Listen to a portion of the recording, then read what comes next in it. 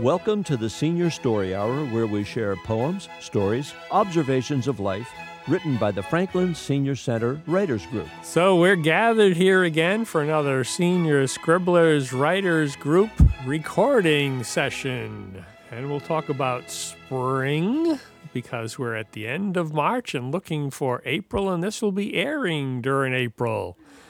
So Today being the second day of spring, which was every bit as lovely as the first day of spring, I am optimistic. Optimistic, the word for the day. There you go. Yes. Isn't it the third day of spring? Monday was the first. Today I is think Monday was the Wednesday. last day of winter. But the fact that we're dealing with quarter days every fourth year, I don't know where you time slice the day specifically. And now my head is filled with astronomical calculations, so I'm going to stop talking. Yeah. So, Steve, who do we have with us today? Good question. I was just going to do that intro round. Redirect. That's quite all right. Quite all right. We can redo that intro round so that as the listeners continue to stay, and we hope they do, they'll be able to recognize the voice and say, oh, that's Steve Sherlock, and I am Peter J. Hello. Hi, and I'm Faith Flaherty. Al Larkin here. Hello, I'm Bill Wiley. And I'm Alice Judge. Indeed. So we got that round. And Bill, I hear you got a couple. You want to lead us off? Okay, this one is called I Declare My Love. A live chat with you I just did finish, but my love for you will never diminish. As we chat online, you do excite. These feelings inside soar to heights. These warm feelings, they just last so long. I hope these feelings will never be gone. We declare our love to each other, because I know there will be no other. Oh, my love, it's you that I desire. My feelings inside burn like fire. I asked my love if she read my poem. From you, my darling, I will never roam. She printed my poem out, and it sits on her desk. I know our love will just be the best. These feelings of love, they make me happy. After I recover from my cold, that made me feel crappy. My darling, you must be mine, now and forever and all time. I go to bed with this feeling, with this happy, happy feeling, but deep inside, my heart is a-reeling. That's one of them. Nice. Well done. This next one is called Together We Stand. My love will go on, it will not stop, until we climb to the mountain top.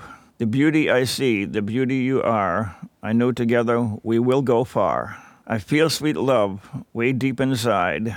I will tell you my passion that I will not hide. I lay in my bed before I sleep. I want you beside me, your love I seek. I'll cook you spaghetti, that is my wish, but oh my darling, you are my favorite dish. We'll go for a walk, together we'll hold hands. I know together that we will stand. I will stand in the rain, I will get soaking wet. Just to be close beside you, you'll be glad we met. When we chat with each other, my fire burns high. I look at your beauty and understand why. I pray for the day that we will get together. I'll meet you in sunshine or rainy weather. Good night, my sweet darling, together we'll be.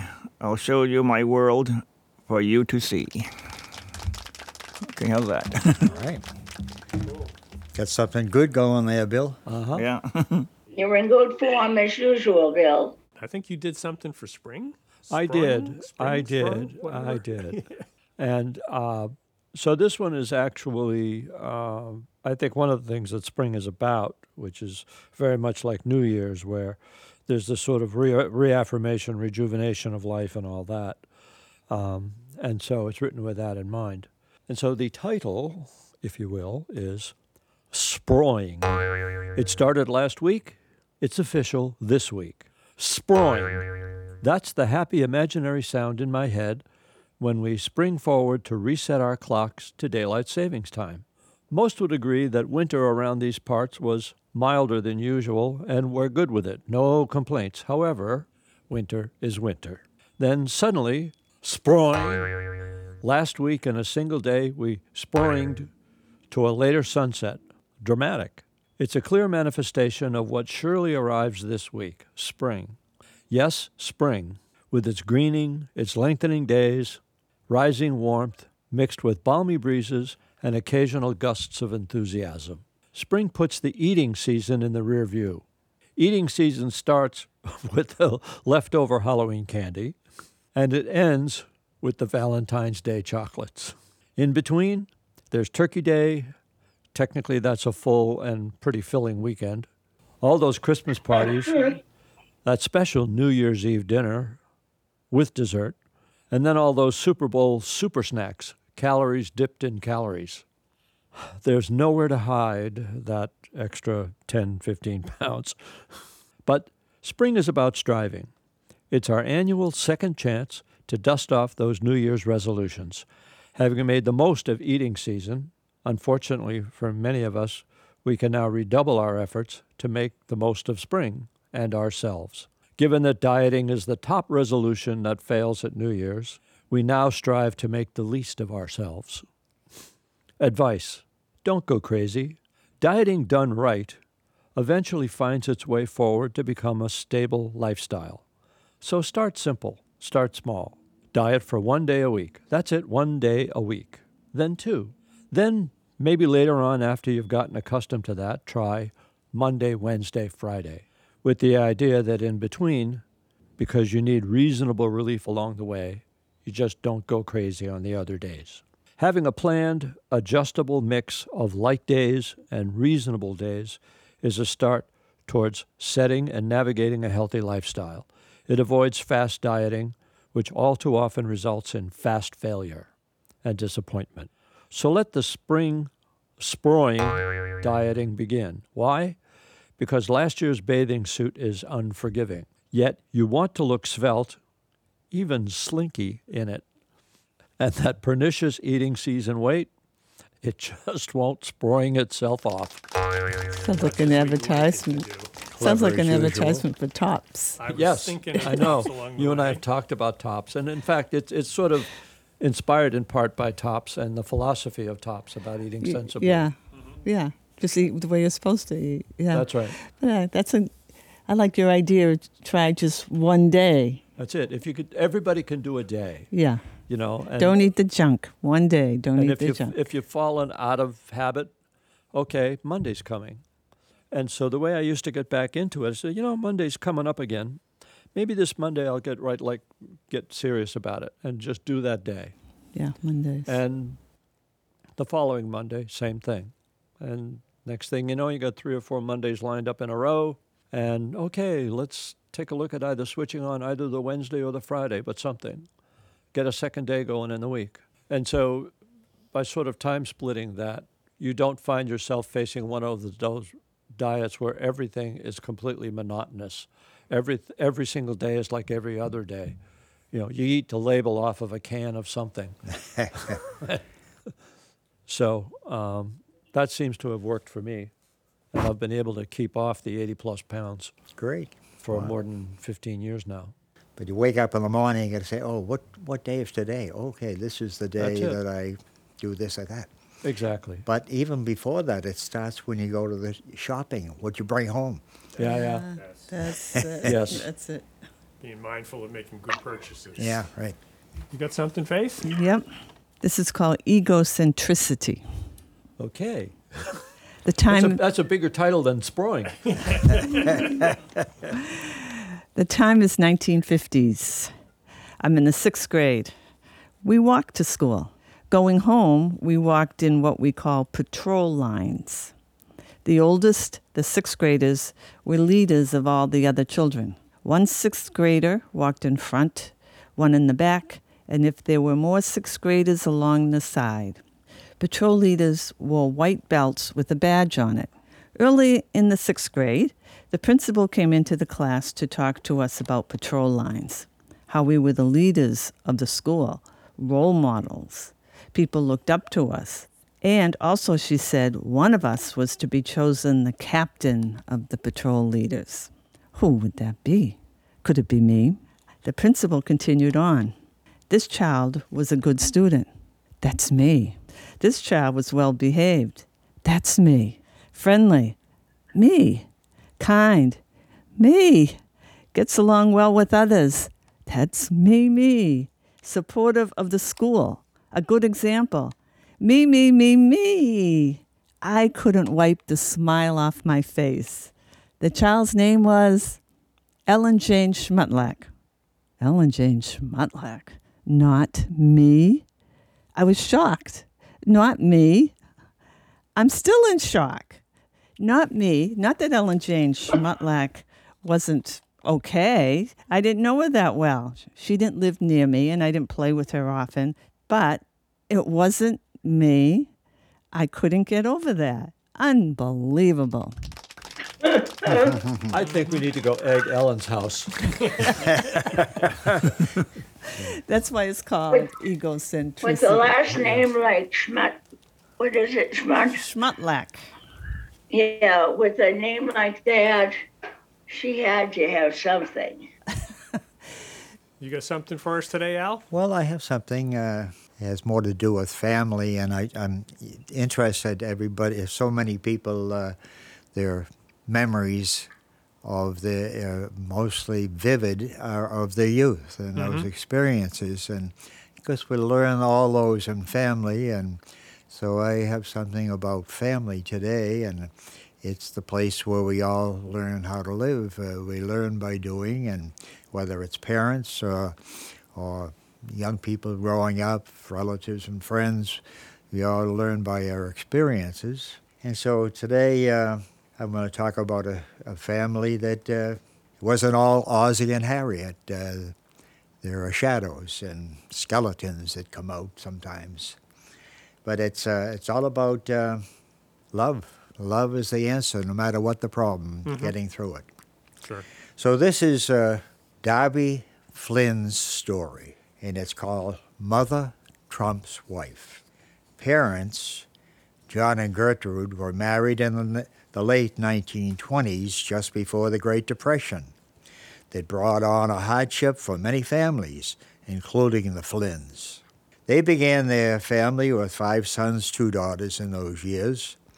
The couple needed to be adept to the challenge so many faced. What they lacked in material goods had to be made up in their faith with each other, together with God, and in their hope for the future.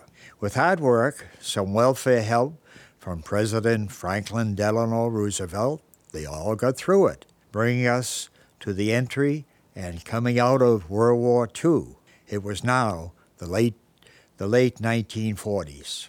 Their children had seen much affection from their hard-working dad and from their mom, who always seemed to be up, singing all those cowboy songs, including the one titled, "Oh, Johnny," my dad's name. Some hard-working men became hard drinkers in those times, and my dad was one of them. I remember my mom talking to her father's sister, Aunt Ann, out about a man who just bought a liquor store. And my mother, who had lots of sayings, said, "He'll never have a bit of luck." She wasn't against having a drink. It was just all that drinking. We were usually always glad to see our dad come home and for the affectionate embrace he had for our mother. The trackless trolley stopped at the top of Dudley Street, and my dad could come home from work. And my dad, coming home from work, could walk down to our house on the next corner, or there was the tavern just a few steps away. Too often, it was the tavern. Inside, there were mooches giving him strokes so he might buy them one. And how my mother could have used those nickels and dimes that he would slide across the bar, asking for another and another. When finally leaving for home, she could only hope the neighbors wouldn't see him stagger down the sidewalk to the house. Those were the only nights we hated to see him coming. Who knew in those days of alcoholism as an addiction or dependency someone could have, with an impact on family life? We children were huddled together in the middle bedroom off the long hallway that led to the front door, listening to our mother being berated by our father so unjustly and being accused of carousing with other men. A total fantasy. He's doing it again to the mother we love. These are fearful times for us as the muffled bellowing comes through the walls of our large 9-room apartment that was once a rooming house called the Cottage. There are 5 sons and 2 daughters, of which Trudy was the oldest, and now myself, just 16, am the eldest son, as our older brother John had gone off to the Navy. I love both my father and mother, but this has to stop. With fear and trembling, I made my way into the hall that leads to an alcove and into the dining room. The sound was even louder now as I was about to enter my parents' bedroom. It was a large room with a bay window and a fireplace. My mother was standing on the left side of the bed, away from my father, who was on the other side, pointing and chastising my mother from there. Of the 5 sons, I knew I was my dad's favorite, but that may not save me tonight.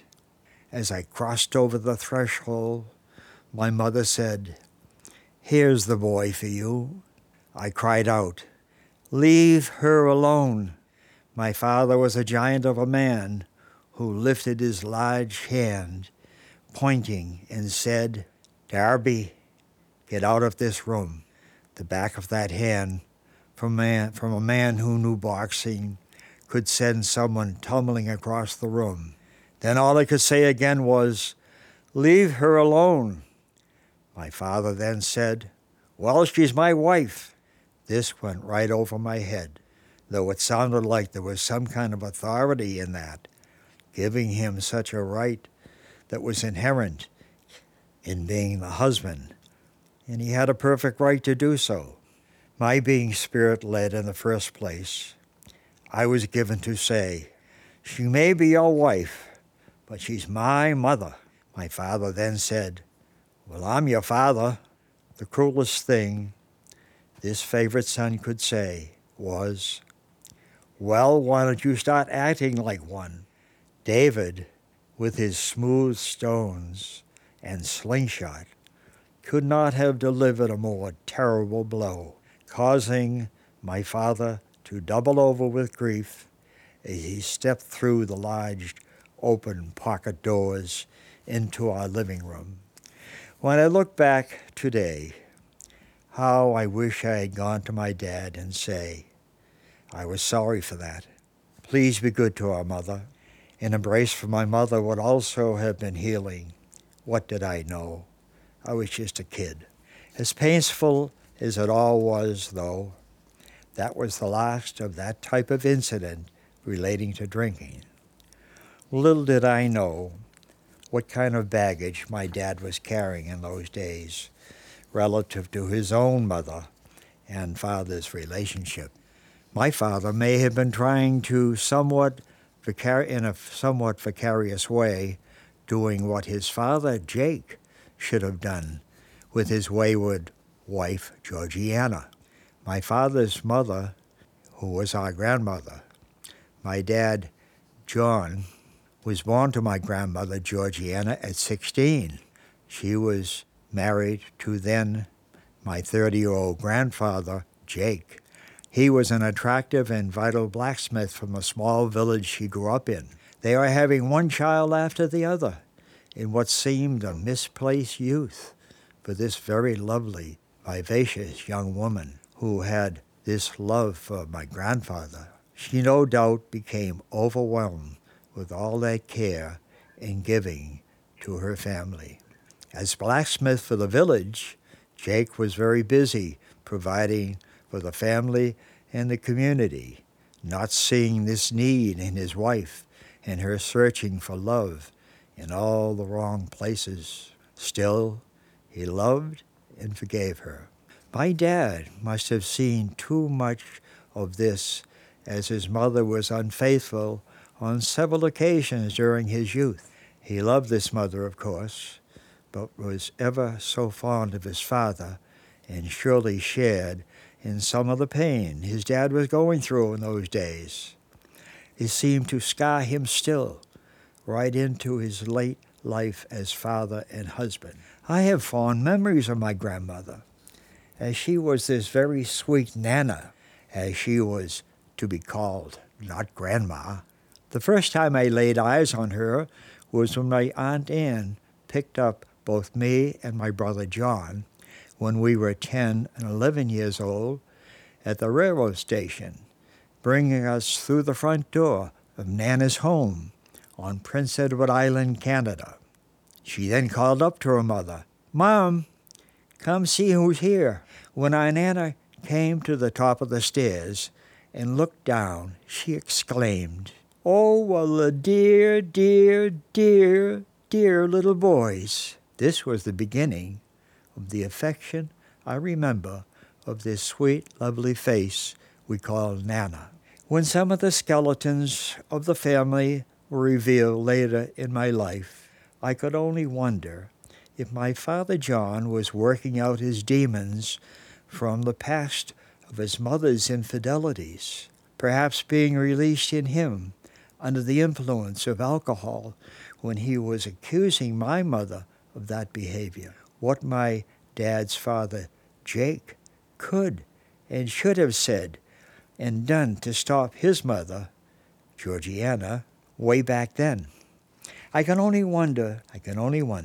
Judge not, we are told, lest you be judged. This is what I have for my grandmother, and I bless her to this day. And for the good man that my father was, who became the victim of a bad habit which led to addiction, resulting in some negative effects on an otherwise happy, loving family. Sorry for the heavy. Yeah. That was heavy. Sorry. There are times when it does get heavy. Yes. Yes. Well, thanks. Thanks for sharing that. Darby story. Alice, you have something? Yes, I do. Did you want to go first? That's okay. You can go. I have 8 pages here, double spaced. Well, I'm going to read the first chapter of my book, Murder is Bad Press, which is done. Hallelujah. It is done. Hallelujah. So this is chapter 1, lest somebody, out there forget. I was talking to my sister Joan when I heard my newspaper editor, Bill Shaw, buzz me on my intercom. Joan, the big man, is paging me. I quickly rang off and made strides towards his office. The cops found a dead female in the woods at the corner of Wilson and Pickett. See what it's all about. I grabbed my purse and left with a heavy heart. Was a dead body, my missing roommate, Blair Nugent. I hadn't known her for long, but I didn't wish her harm. Shaw had hired Blair when she applied for a writing job. When I was introducing her around the newsroom, she mentioned she needed a place to live. I have an extra bedroom, which I offered her. I needed the extra money a renter would give me.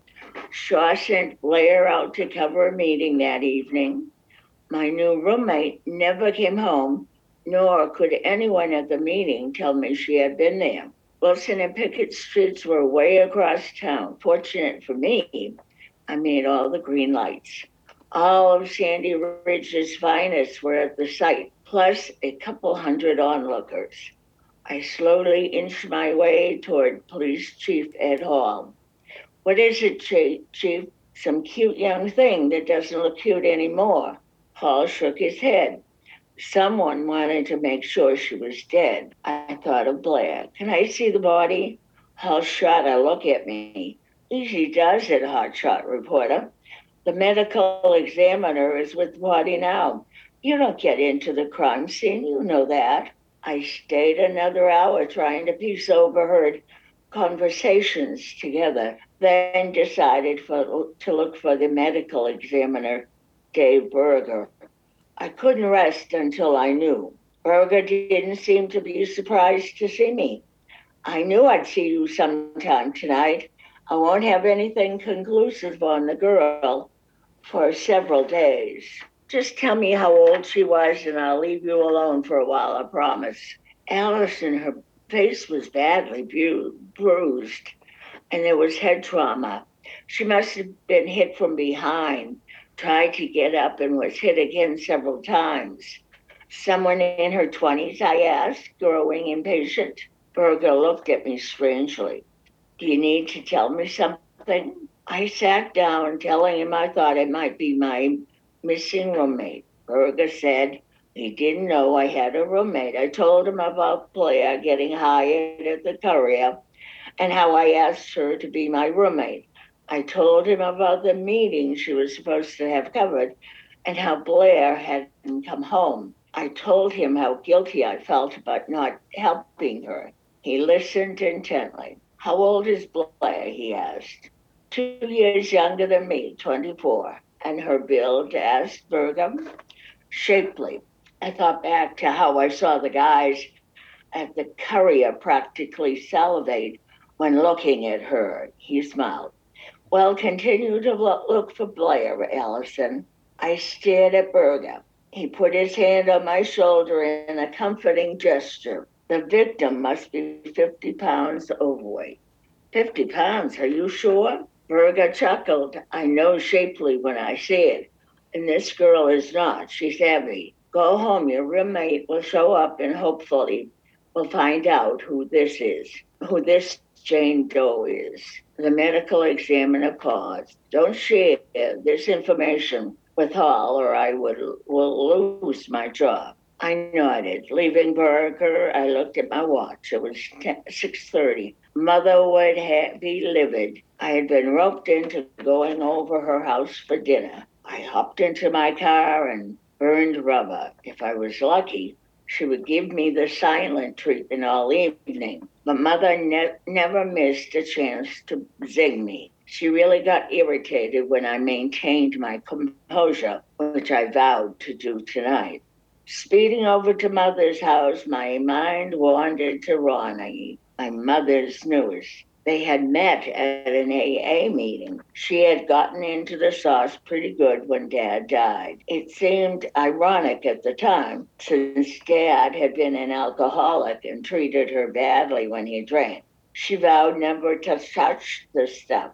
Mother hadn't had much of a life with Dad. Joan and I both knew that. Although in the end, when Dad was diagnosed with cancer, they appeared to have come to a truce in their fighting and made the best of what was to be. Mother started going to Al-Anon. Dad stopped drinking and went to AA. When Dad died, Mother changed. She started dating right away. I suppose she was lonesome, although Joan and I spent a lot of time with her. Once a dowdy dresser, she wore short skirts and tops exposing cleavage. Needless to say, she attracted men. Every night she'd go out bar hopping. Joan and I thought it was grief at first. Then we thought might be a midlife crisis. We waited for her to change back to the mother we knew, which wasn't that great, but at least we knew what we had to deal with. That hadn't happened so far. Mother met Ronnie at an AA meeting, but lately I got the idea they didn't go any longer, and sometimes I smelled liquor on Mother's breath. I was musing over this when a horn behind me broke my reverie. The light had changed to green. I wasn't sure I was up to any news that my mother might have. She didn't answer the door at first. She did that sometimes.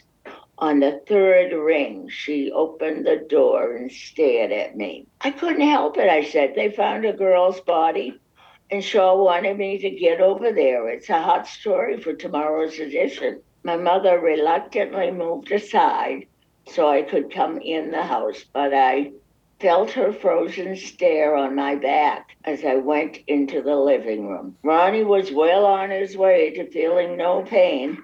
His eyes were red and he weaved almost like he was dancing as he came over to me to kiss me on the lips. It was a wet, sloppy beer kiss. Oh, we started without juice and she didn't call, said Mother peevishly. Determined not to let her get me, I told her I was glad they had and sat on the couch. I wondered if I would hear her good news before or after I ate.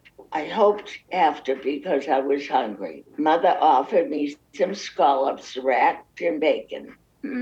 Fancy. I made meatloaf, Ronnie's favorite, she told me again. As an aside, she added, I know you like it too. Great, I moved towards the dining room, aware of the hunger noises emitting from me. They followed my mother taking Ronnie's arm. I never liked it when I saw Ronnie sitting in Dad's spot at the head of the table, but brushed my feelings off and concentrated on the meatloaf, mashed potato salad, and broccoli. It was delicious and I did it justice. Mother made a point of having to warm our plates up in the microwave. I tried to stay calm. I refused Mother's apple pie. Ronnie and she had 2 slices. Ronnie kept complimenting my mother on the dinner until I thought I would gag. The freeloader never took my mother out for an evening. She always cooked. I started to clear the dishes. My mother asked me to stay put. We can do that later, she said. Ronnie and I want to tell you our good news. I put on a false smile. Mother put her hand over Ronnie's. You know that I have been very lonely since your father died, she began. Are they going to get married? I need something to occupy my time, she continued. I nodded, hoping I looked encouraging. So Ronnie and I are going to open up a health club. A health club? Was she crazy? Yes. Ronnie's got some great ideas, and Sandy Ridge doesn't have anything but the YWCA. So this could bring the town up to speed with the rest of the world. What could I say? Mother and Ronnie were excited. When do you anticipate this taking place? Have you thought this through? Who's going to run the club? Well, Ronnie and I are looking at Lane now. Ronnie will hire trainers to work out with clients. His name has clout in the field with his winning competitions and all. Yeah, how many years ago, I thought. I'll do the bookkeeping and be the receptionist. It would be fun. Mother rattled on. Ronnie leaned across his plate and kissed my mother. People are health conscious these days, but they need some direction to get in shape. That will be my job, he said proudly. Does that mean they'll both stop drinking? Both Ronnie and my mother looked at me expectantly. I thought frantically of what to say. You certainly have surprised me. Ronnie got up and poured another beer. He filled my mother's wine glass. I told them I didn't know what to say. My mother didn't notice my pensive look.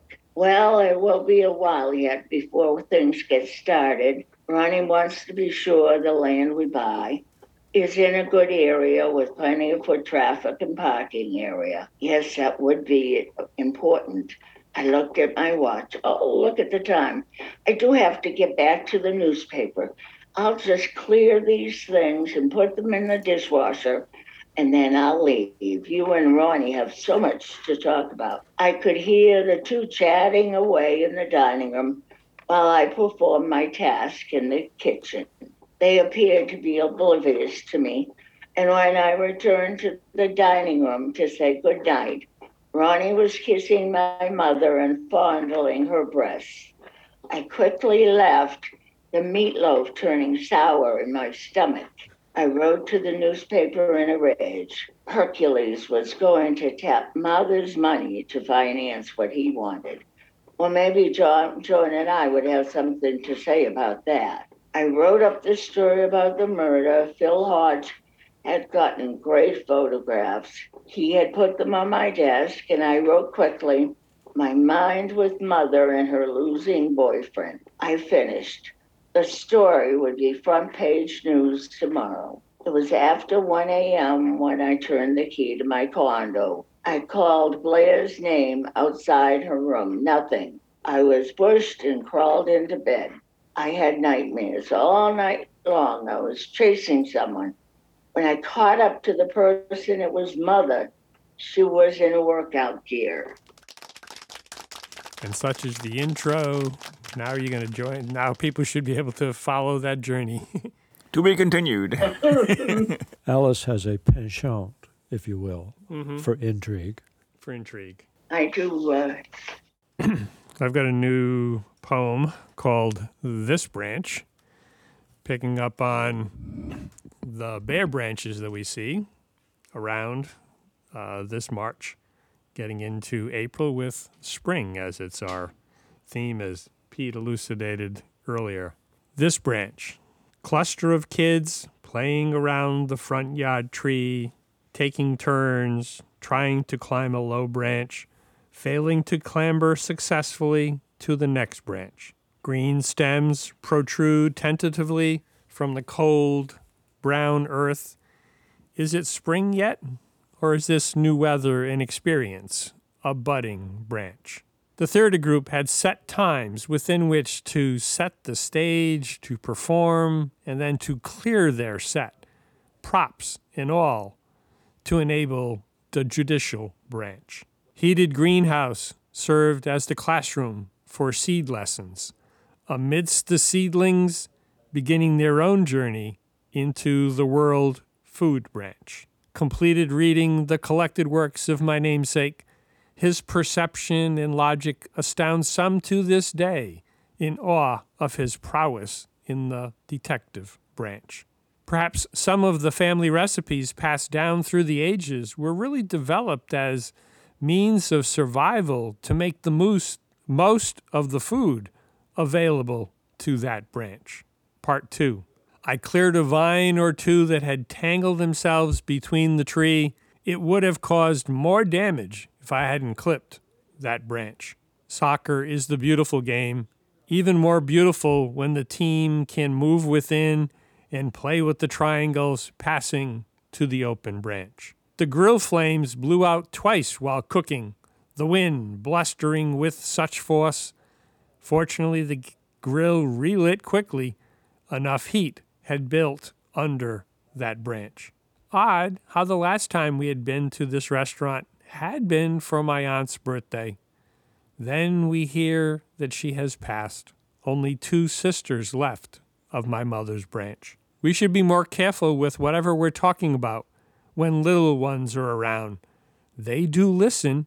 Remarkably, they will repeat what we have said about the branch. Density and affordable housing are incompatible pairs. They are good enough for them to be built elsewhere, as long as they do not get built on this branch. On the first day of spring, all the major papers have dire headlines. Significant action is required, or climate change will make life a real challenge on this branch. And Bill, I think you got a couple more? Yeah, I got a couple more. I'll read a couple more. Okay, this one is called My Heart's Desire. My heart's desire, you set my world on fire. It's you that I want, it's you that I need. To you, my darling, my heart has brought me to thee. I feel this love, it's you I must touch. I love you so much. We found each other from so far away. I hope someday together we'll stay. We will lean on each other, we will grow so close. I lift my glass and to you I toast. I don't drink beer, I don't drink wine, but with you, my darling, I spend the rest of my time. I'm hopelessly in love, there is no doubt. With you, my darling, I'll scream and shout. I found a woman to share my world, and she is such a beautiful girl. My heart's desire, my world's on fire. You bring me joy, I'm a happy boy. With you I'll stay, I will never go away. I'll read one more. This is, our love will grow like the flowers. It's you that I want, I'll try that again already. It's you I want to hold, love you with all my heart and soul. My love for you is so strong. With you is where I belong. Your love is what I need. You have opened my eyes to see. You are my sun with the rise of the morning. You are my moon in the dark of night. Together our love will grow like the flowers. Together our life will be out of sight. You and I will walk into the sunshine. You and I will walk in the rain. Together our love will be so beautiful. I will love you, my darling. We will have no pain. God has blessed me. Together we'll be. I will love you, my darling. I will shout to the world. I want you here close beside me. I will tell everybody that you are my girl. I will kiss you goodnight, but it will never be goodbye. Because when we are together, the time will just fly. Okay. That's enough for now. Did you write those last two as you were listening to others? No, I just write them as they come. You're inspired. Yeah. Yeah, we'll take that in an offline perspective since we're recording at the moment. So thank you all for listening to the sharings of some family stories, centricity, the spring and sprung, some poetry, and for the first passage into the book that will take us on a journey when we get to read it that Alice has written.